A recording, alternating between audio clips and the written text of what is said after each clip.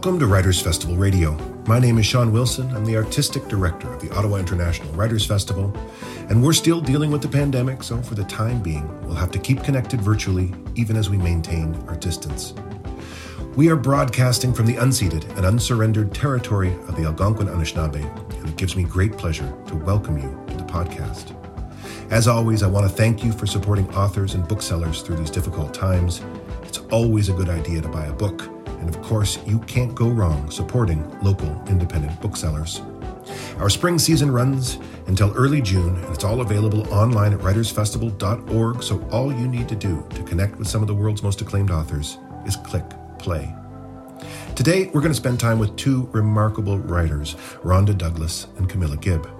Our host, Rhonda Douglas, is a poet, editor, and fiction writer. She's the author of the story collection, Welcome to the Circus, Some Days I Think I Know Things, the Cassandra Poems, and a poetry chapbook, How to Love a Lonely Man. She's won the Diana Brebner Award from ARC Poetry Magazine, the Far Horizons Award from the Malahat Review, as well as short story prizes from Room Magazine and Prairie Fire Magazine. Visit her online at rhondadouglas.com to learn more about how she helps committed but struggling writers overcome fear and eliminate distractions so they can write with ease and achieve their writing dreams. We'll start with a short taste of the prose, then Rhonda will introduce us to Camilla Gibb and her new novel, The Relatives.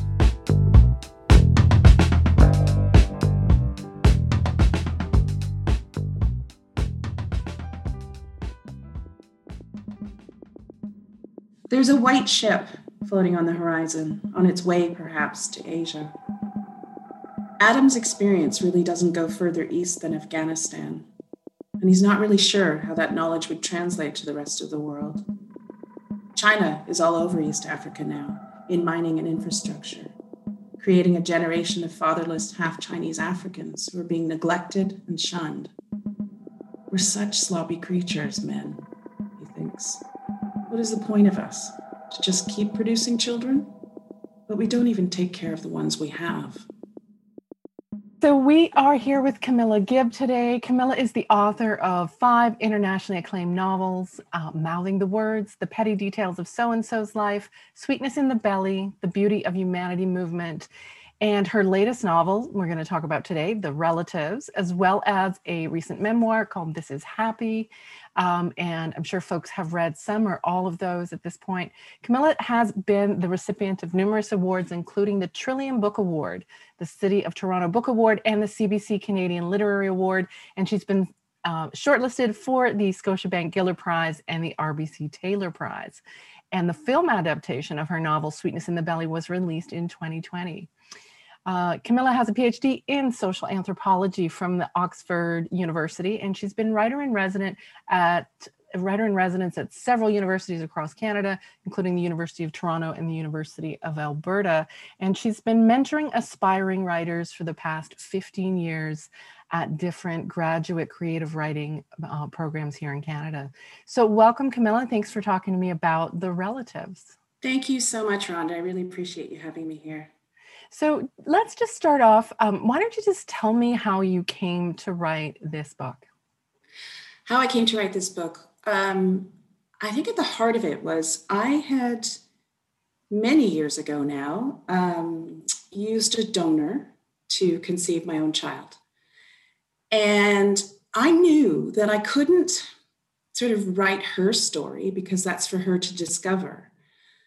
But I had all sorts of questions, and I thought, well, what does this look like, in the world? Like, what does it feel like for a donor, for example, who doesn't know where his sperm, how far and wide his sperm has traveled? And I think my initial ambition was, I'm going to write 100 stories that how far and wide this sperm has traveled, not knowing whether the donor would ever, my fictional donor would ever know.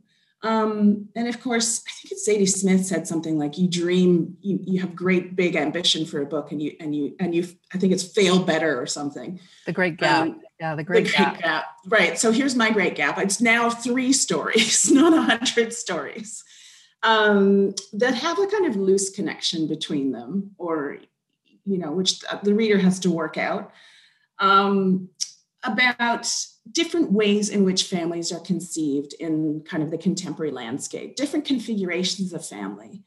And I was really interested in kind of like how elastic is this notion and how much are we attached to notions of, biology as opposed to relationship and nurture.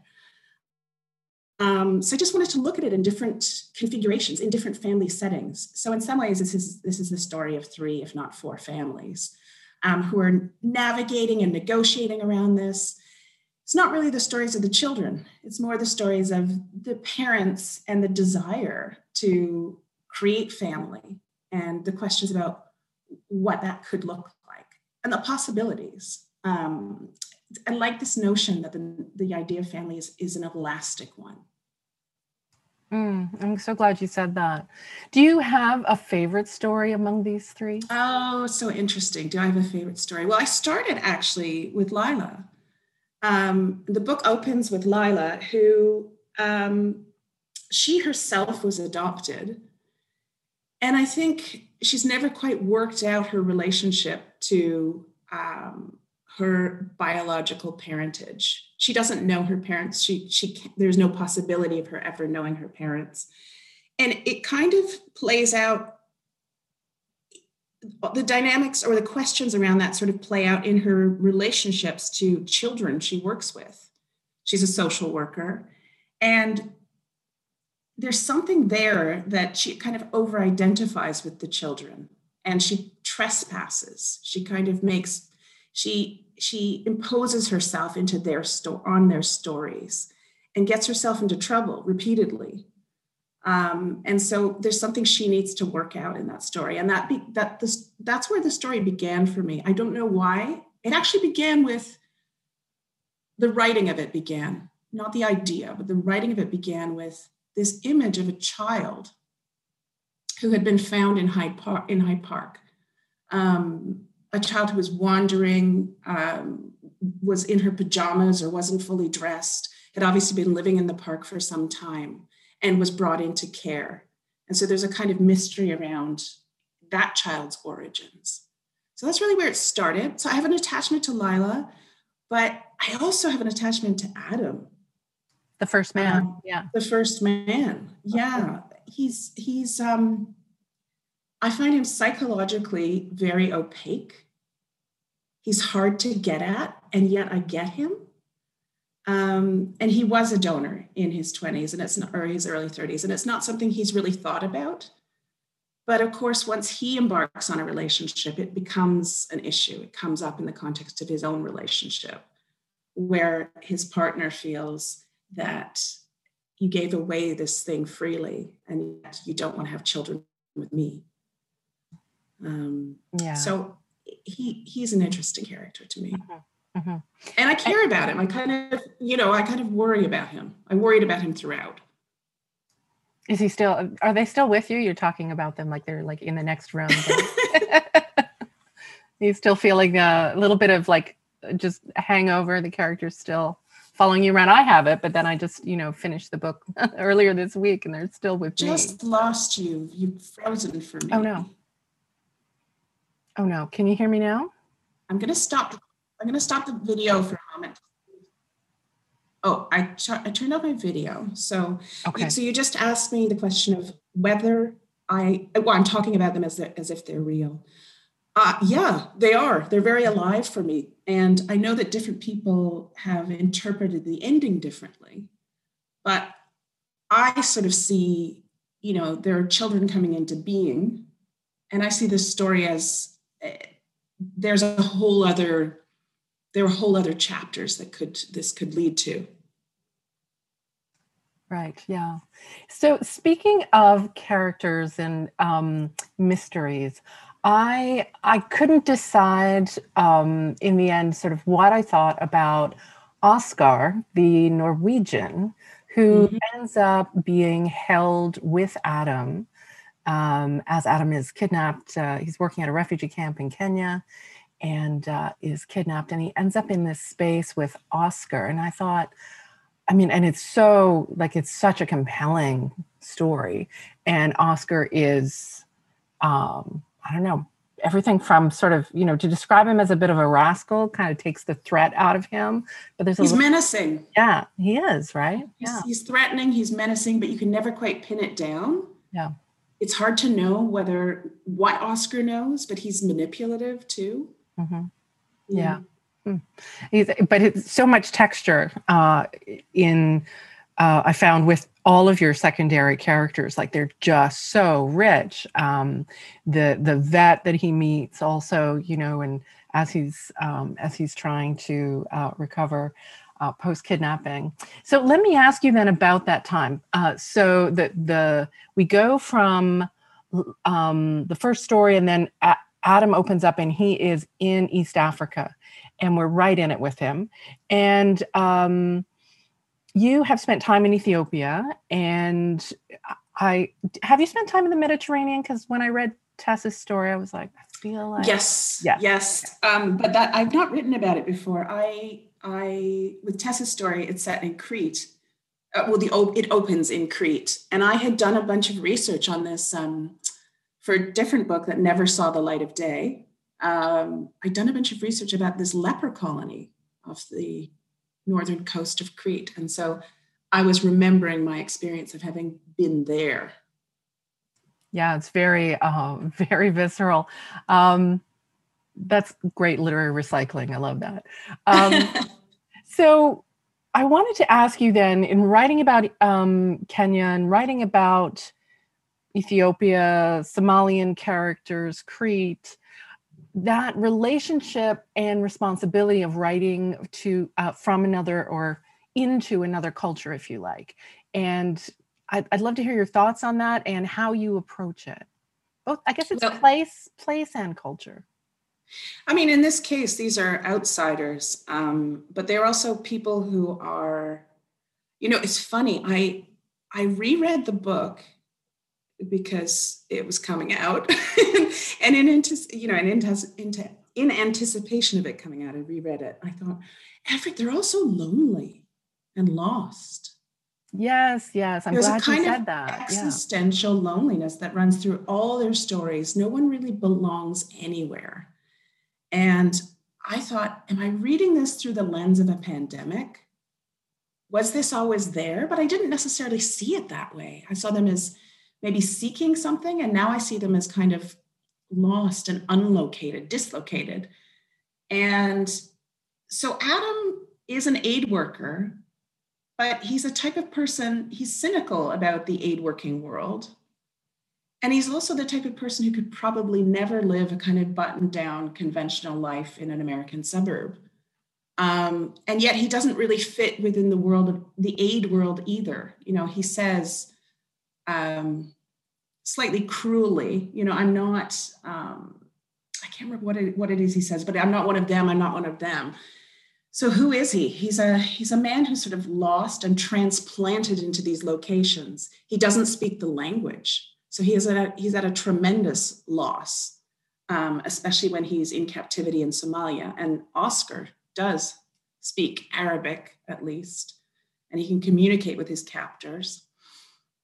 In this case, I don't really feel I'm writing about a culture in this case. Right, but more place, I guess. I'm writing about a place. I'm writing about a room. In the case of Adam and Oscar, they're sort of kept in captivity in a particular room, a room that's in a compound, that's in a country, that's in a desert. It's kind of, but all he knows is that room, and he's kind of blindfolded between entering that room and he's out of it, leaving that room. But there is I would say sort of, I don't know, he ends up in a hospital in Addis Ababa, which is,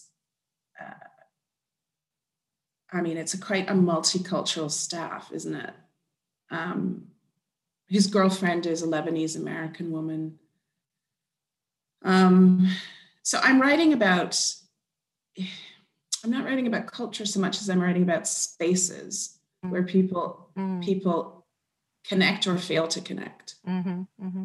I'm so glad you said what you did about the loneliness, because that was a question I had for you. And I thought, I hope she doesn't think that that's an insult. I mean, they were, it was powerful. It was very emotive. Like I deeply felt their loneliness. And I too wondered, like, is this a pandemic read? Am I going to read loneliness into everything? Yeah, it's so interesting. No. Because I didn't necessarily feel, well, I mean, so different when you sit back. Of course, I had finished writing it during the early stages last spring. So, a year ago. So we were into it, but I wasn't in the creative stages at that point. It was more, editorial stage. Would it have been a different book? It's an impossible question, right? But I do, regardless, we interpret it through the lens of the experience of the last year. I don't think that's avoidable. I kind of thought after a while, okay, well, there's this, loneliness at some level is just a human, an essential human experience. But is there something about the expectations that we place on the notion of family that in the novel kind of exacerbates this, right? So you have... Oh, yeah, it's a very good question. It's a really good question. I think that's true, that, if we can't, what is it to be human? I mean, what's the most kind of human thing that we do? It's probably, procreate, perpetuate a species. And if we've kind of failed to participate in that, especially if we fail to participate in a conventional way, like through the creation of a nuclear family, we are kind of outside this idea of what it is to be kind of a human in society. And it looks like many different things. I think, certainly amongst, queer families, those challenges, but also it's not limited to queer families. Like it's not just about the kind of the heterosexual structure, the heteronormative structure of a kind of nuclear family. I mean, I think plenty of queer families kind of, they have their own iteration of that. It's two parents and a child or two children. But not answering your question is such a good question. I don't know. Yeah. I do think I can turn it around to you. I do think we're all we kind of grow up, at least with these notions, especially if we grow up in families that kind of are, heteronormative, two parents, two kids. Yeah, that's what we're supposed to do. It's the model we see before us. And hopefully that's changing, right? With the proliferation of alternative iterations of family, children growing up with all sorts of different configurations and relationships, that it opens up possibilities. And so that you don't feel that you failed if it doesn't look like this particular image. Right. And I've thought a lot too about how, the kind of burdens of that, both in terms of how do you separate out your own feelings about wanting to have a child or wanting to have a family from the kind of societal norms you've been inculcated in. So sorting out how you really feel and why you really want a child or a family that looks a particular way. I've also thought about the other side, like the burdens of family, the conventional family, the ways in which, I was thinking about, especially with regard to biology, there's this expectation that relationship grows from a biological connection. But no, they're two separate things, right? The relationship is something that's built and earned. And the kind of the burden of that expectation, where people end up in, contorted in very dysfunctional relationships because of that burden of biology. So I thought the burden of biology. The burden of biology. So the kind of, you feel you don't have the freedom to sort of make the choice to kind of abandon your mother, Right. Right. And it kind of traps people in those ways as well.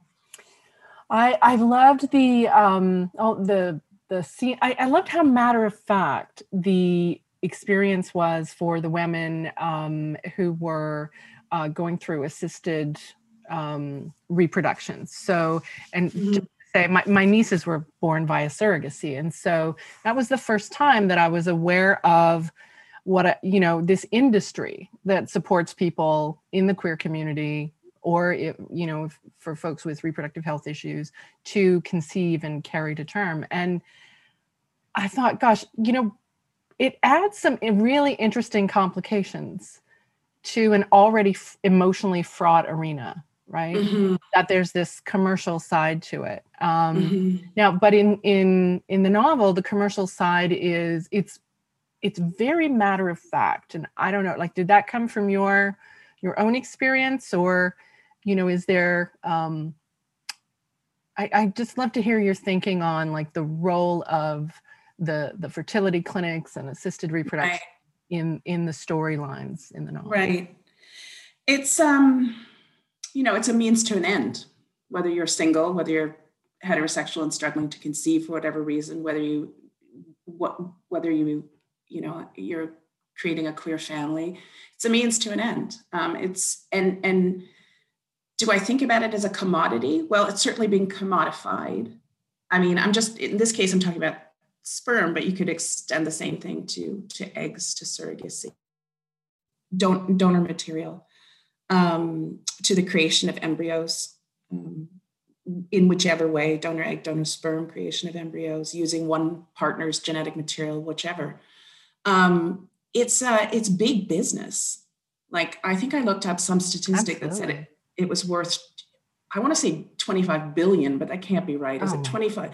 25, I've gotten it somewhere. I have an article coming out in the Globe about this, that it's huge business. Yeah. And it's presented as if it's kind of very clinical and medical, but it's a lot more complicated than it, for all its corporate polish.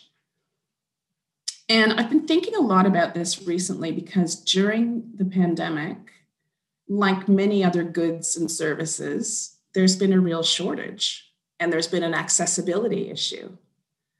And fascinating. Yeah, it is really interesting. And so there's been a significant growth in sort of a kind of a free market, alternative market approach to acquiring genetic material. And obviously it's not a regulated industry, but I asked lots of questions about how regulated is the regulated industry. And then I also have, there's sort of cautions to consider in terms of how much regulation you really want to invite into your intimate space, right? Yeah, like very because true. who gets excluded, who gets prohibited or denied? Those sorts of questions need to be thought through.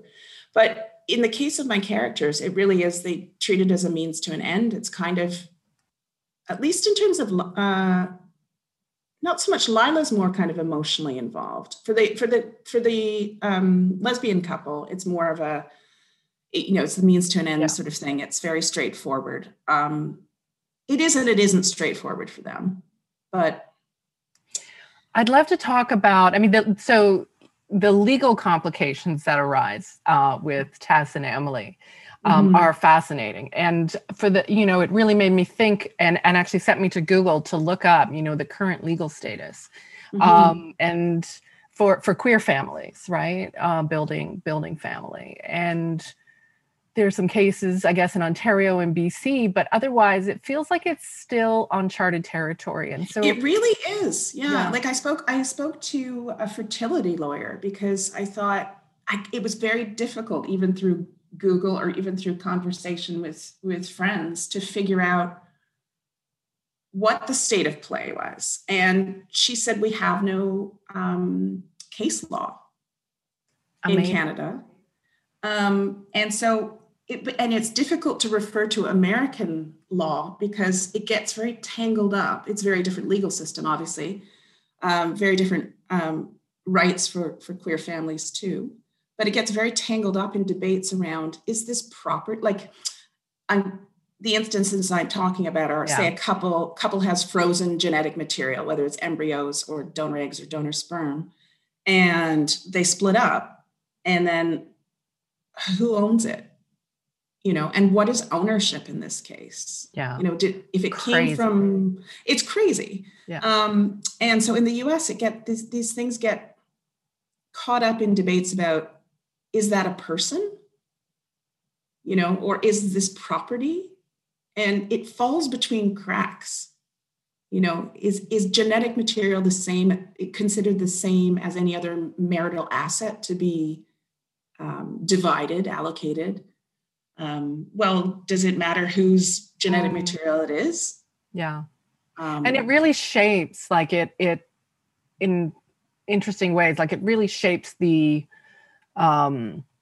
relationship, the new relationship that they're trying to navigate between Tess and Emily. I mean, it just kind of looks like it could warp things pretty badly there, right? It does, because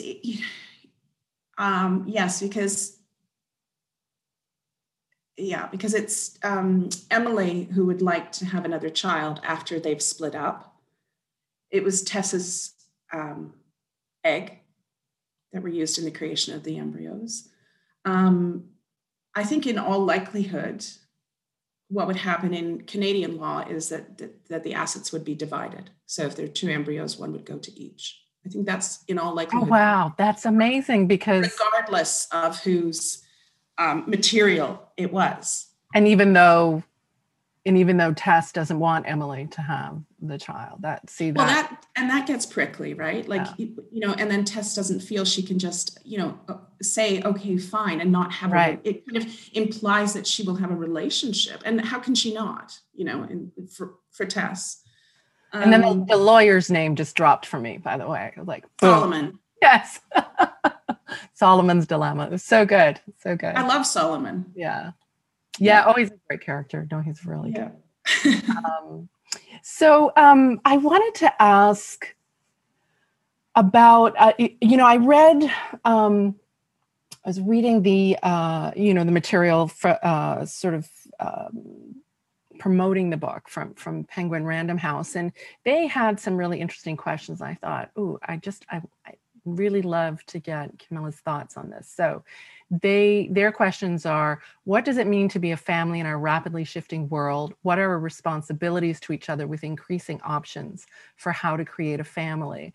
And so I wanted to ask you, what do you hope readers take away from the book about what it means to create and build families today? I think it goes back to something I said earlier, which is I want to believe that the notion of family is an elastic one. And that I also want, I tend to lean toward the side of nurture rather than nature, in terms of who we are and who we become. It's so much informed by the world in which we grow up. And I think we all have a kind of romantic attachment to biology. Like, look at the proliferation of, when DNA, home kits for DNA testing. 23andMe, yeah. 23andMe, Ancestry.com. It was, in 2017, 2018, it seemed to reach peak consumption. Like, it was I think for people, it was the number one Christmas gift. Let's put it that way. But I also think it's it's a game for many people, especially, white middle class people who know where they come from, or think they do. Yeah. Or think they do. I mean, you always hope that in fact there's some mystery, or at least I do, right? That there's some mystery lurking there that you're going to discover. But there's a romance attached to it. And then you discover, I did do one, even though I know my family background, of course, because I was hoping for, dark secrets and demons. But no, I just have a lot of third cousins who've also done DNA tests. And does that mean I'm going to connect with these people because there's some diluted, blood tie? It's meaningless. It's only about the kind of the meaning we attribute to it and this narrative we develop around it. And that's where the meaning comes. It's in all the kind of both the intellectual and the emotional sort of work we put into it. It's shared story, isn't it? I mean, how do you have family without shared story? Yeah. You know, and I have never been so aware of us as a species as I have throughout this pandemic. And it's made me think a lot about that whole idea of kind of genetic relationship. Well, we're all related, you know, and we're all susceptible to this one virus. Like, and it's about kind of the fact that I have third cousins is only meaningful in that grander sense, you know? Absolutely.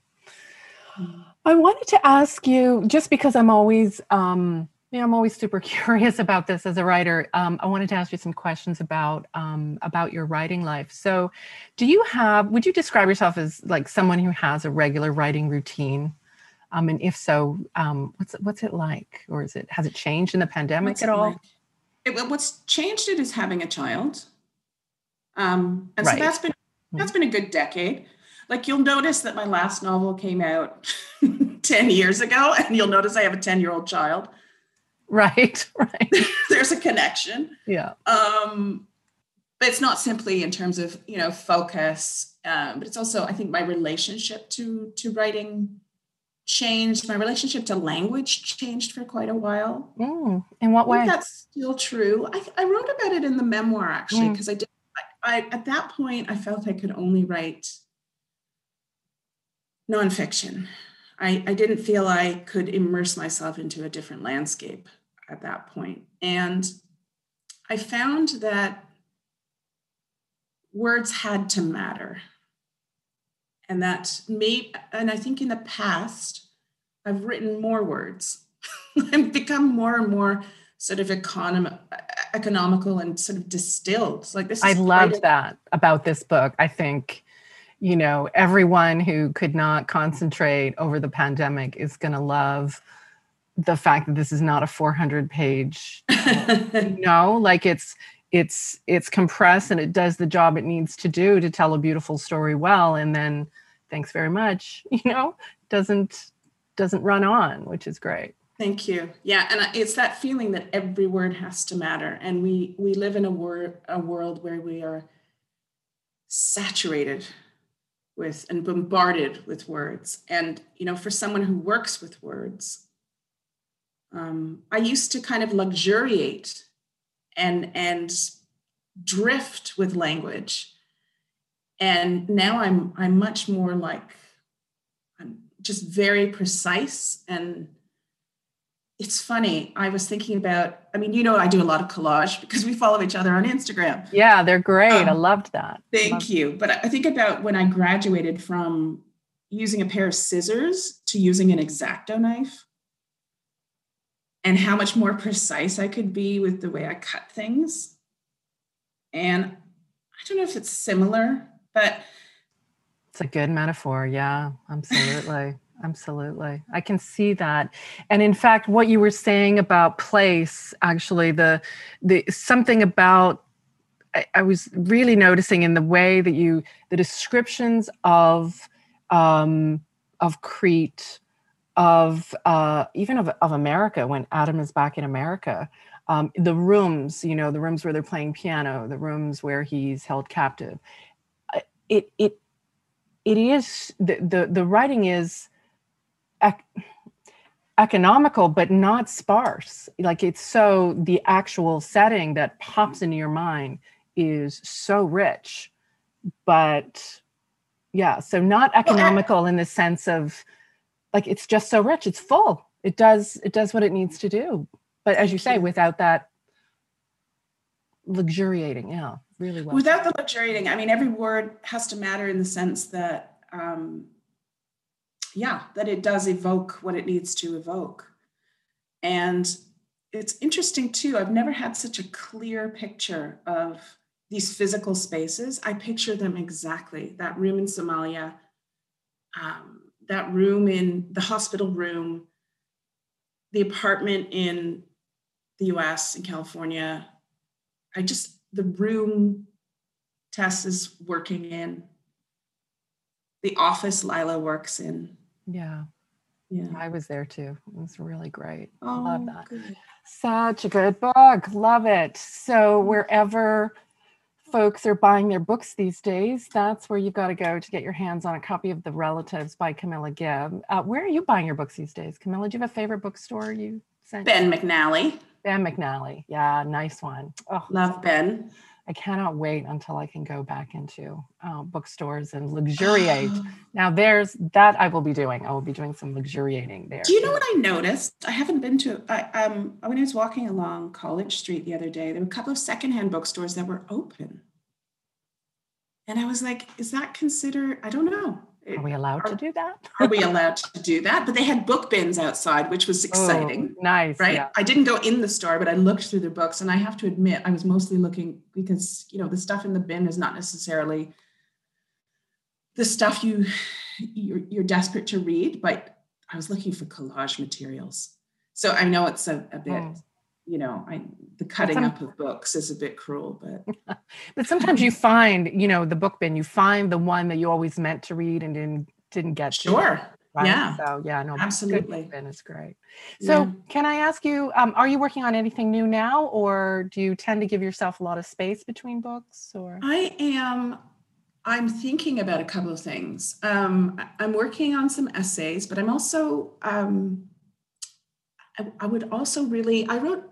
did 2 radio documentaries for CBC over the last couple of years. Mm-hmm. And I've got this idea for another radio documentary. I learned so much from the experience. And I'm talking with a friend because it would be about her experience, about working on that with her. Fantastic. And I've got some essays in mind, which I'm very interested in, I don't even know how to describe these. I don't know what the term is, but if you think about Stockholm Syndrome and you think about, and like Oscar came up, Oscar, and this is probably where it's come from. That idea of being in captivity and falling in love with your captor, or being, I don't know, kind of complicit in your own, or surviving your capture. So I don't know what kind of syndrome this is. So, don't we call it patriarchy? But no, I was also thinking about, okay, well, what's related to that? Like there's this Stendhal syndrome. When you go to Florence, you weep. You weep at the beauty. Not Florence, sorry, Venice. And like, what's the connection between all these? Right. Is it the name? There's Paris syndrome, where students from Japan experience profound disillusionment because Paris is not as beautiful as it was in their imagination. That's a syndrome? That's heartbreaking. So I'm curious about, I want to kind of explore these things. Wow, I love it. Yeah, that's great. Well, thank you so much for being here to talk with us about The Relatives. And I guess it's only out now, right? So it's Tuesday. It's coming out Tuesday. So it's out great. in a few days. Yeah. Absolutely. Thank you so much, Rhonda. I loved chatting with you. Thanks so much. Okay. So you can get to your favorite local bookstore and get yourself a copy of The Relatives by Camilla Gibb. That was Rhonda Douglas, author of Welcome to the Circus, in conversation with Camilla Gibb about her latest novel, The Relatives. Our official bookseller is Perfect Books on Elgin Street, and wherever you are right now, there's an independent bookseller nearby who would be more than happy to sell you some great books. Please take a moment to rate and review the podcast, and don't hesitate to recommend it to a friend. If you enjoy this episode or any of our virtual programming, please consider making a charitable donation. Your financial support will allow us to continue to bring you the world's most interesting authors and thinkers. This podcast is produced by Aaron Flynn, original music and sound engineering by Mike Dubé. Kira Harris is our program director, and I'm your host, Sean Wilson. I want to thank the Ottawa Public Library, the Government of Canada, the Government of Ontario, the City of Ottawa, the Ontario Arts Council, the Canada Council for the Arts, Carleton University, and CBC for their ongoing support. And thank you for listening.